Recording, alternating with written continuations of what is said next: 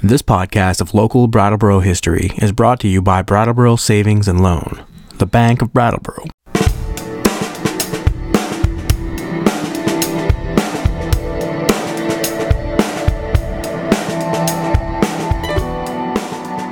Years ago this week, Governor Howard Dean visited Brattleboro to see how the state-funded summer food program was going. He traveled to Moore Court, a part of the Brattleboro Housing Partnerships, to meet with the workers and recipients of the food program. The Housing Partnerships presently manage and own over 300 apartments for seniors, families, and persons with disabilities. According to their website, it is the mission of the Brattleboro Housing Partnerships to ensure the provision of quality, affordable housing opportunities for our community. The organization began 54 years ago in 1962 and became the second public housing authority in all of Vermont. In the year 2000, while the Brattleboro Housing Authority had been providing many needed services to our community for 38 years, Howard Dean was the first Vermont governor to stop by and see how things were going. In fact, Executive Director Christine Hart put the governor to work, and he served lunch to the many children living in the heart of Brattleboro at Moore Court. During this time, Governor Howard Dean was also involved in a festering statewide controversy. The United States Mint began a 50-state quarters program in 1999.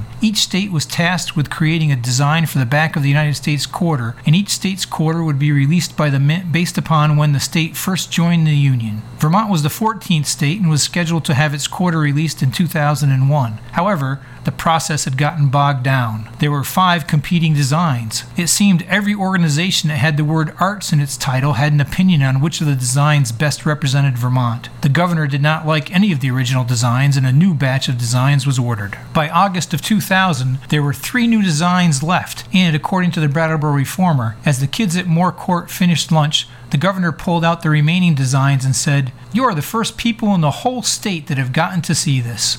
And he proceeded to ask the children and adults to look at the 3 remaining designs and vote on which they would like to see become the official state quarter. The governor had to make the final decision by September 15th, and he decided to ask Vermonters which design they liked best because the various arts councils had failed to come up with an agreed-upon motif. The folks at the Brattleboro Summer Food Program were the first to select the eventual winning design. As the weeks went on, the governor brought the designs around the state and polled people in various towns on their preference. When September 15th arrived, he sent the design first chosen at Moore Court to the U.S. Treasury. As you probably remember, the 2001 Vermont State Quarter has the motto "Freedom and Unity" printed on it, the year we joined the Union, 1791, and a winter image of a bundled-up Vermonter tapping maple trees with Camel's Hump in the background. The Moore Court quarter story reminds us that the first coins we know about that were used in Brattleboro actually came from the British Empire and were used at least 50 years before Vermont joined the United States. Hibernia halfpennies and farthings have been found in the southern part of town at the Fort Dummer site along the Connecticut River. These copper coins were made in England for use in another British colony, Ireland, in the 1720s. A loaf of bread cost about a penny during the time of Fort Dummer,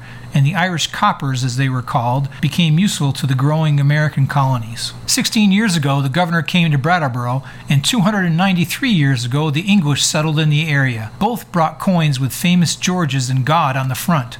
However, the backsides were a different matter altogether. On the front of the farthing was the head of England's King George with the Latin phrase, "By the divine grace of God." On the front of the Vermont quarter was the first U.S. President, George Washington, with the words "Liberty" and "In God We Trust." And on the back of the farthing was a woman playing an Irish harp with the word Hibernia embossed on the copper. And on the back of the Vermont quarter was a man tending a few sap buckets on a couple of maple trees with the Green Mountains in the distance and the state motto, "Freedom and Unity."